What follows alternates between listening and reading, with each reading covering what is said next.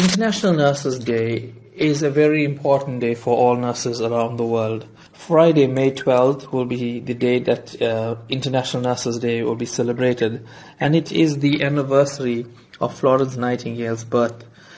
This year's theme is called A Voice to Lead. Now, you're involved in training and motivating nurses, most recently taking part in an online webinar with South African nurses. How does this take nursing to the next level? So basically it gave the nurses in South Africa to understand what's going on internationally, what's the international trend with regard to nursing. And it also gave them an opportunity to see what's the latest developments in the United Arab Emirates and other leading countries. I focused on coaching in the webinar because I believe it's an integral part of nursing for all categories, starting from the basic practical nurses leading up to the chief nursing officers. In your opinion, how is the standard of nursing in South Africa compared to an international level? For sure, South African nurses are valued abroad. The training and experience we receive in South Africa is excellent. It's of a high standard and we are demanded overseas. And this is because when you arrive and you see so many South African nurses working abroad, they get promoted easily and they can take on roles as educators, charge nurses, managers, and even directors of huge hospitals. Can you tell me about the recent awards that you've received in your field of nursing? So I've been in the UAE for 10 years now, and I believe that I have made my mark here. Yes, I have received a lot of acknowledgements, but just a few to mention.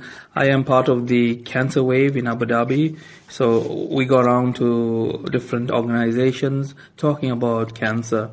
And the most recent one was the labor camps that I attended and spoke to the laborers about lung cancer, colon cancer. I've also been nominated by the Dubai Eye, it's a radio station, as the most caring person in the UAE, as one of the most caring people. And I was also acknowledged for my role during our JCIA accreditation at the hospital where I work. I think what most touched me the most was I was appreciated and thanked by the Sri Lankan community in Abu Dhabi because I led a clothes collection project during the floods in Sri Lanka.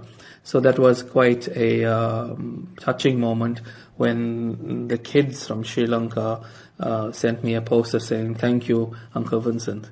And finally, what advice do you have for nurses looking to expand their horizons overseas? Well, yes, it's a dream. Go ahead, achieve that. Make some goal, make some plan, and complete your post-basic studies and find a way out of the country. And like I said, there's great opportunity waiting abroad.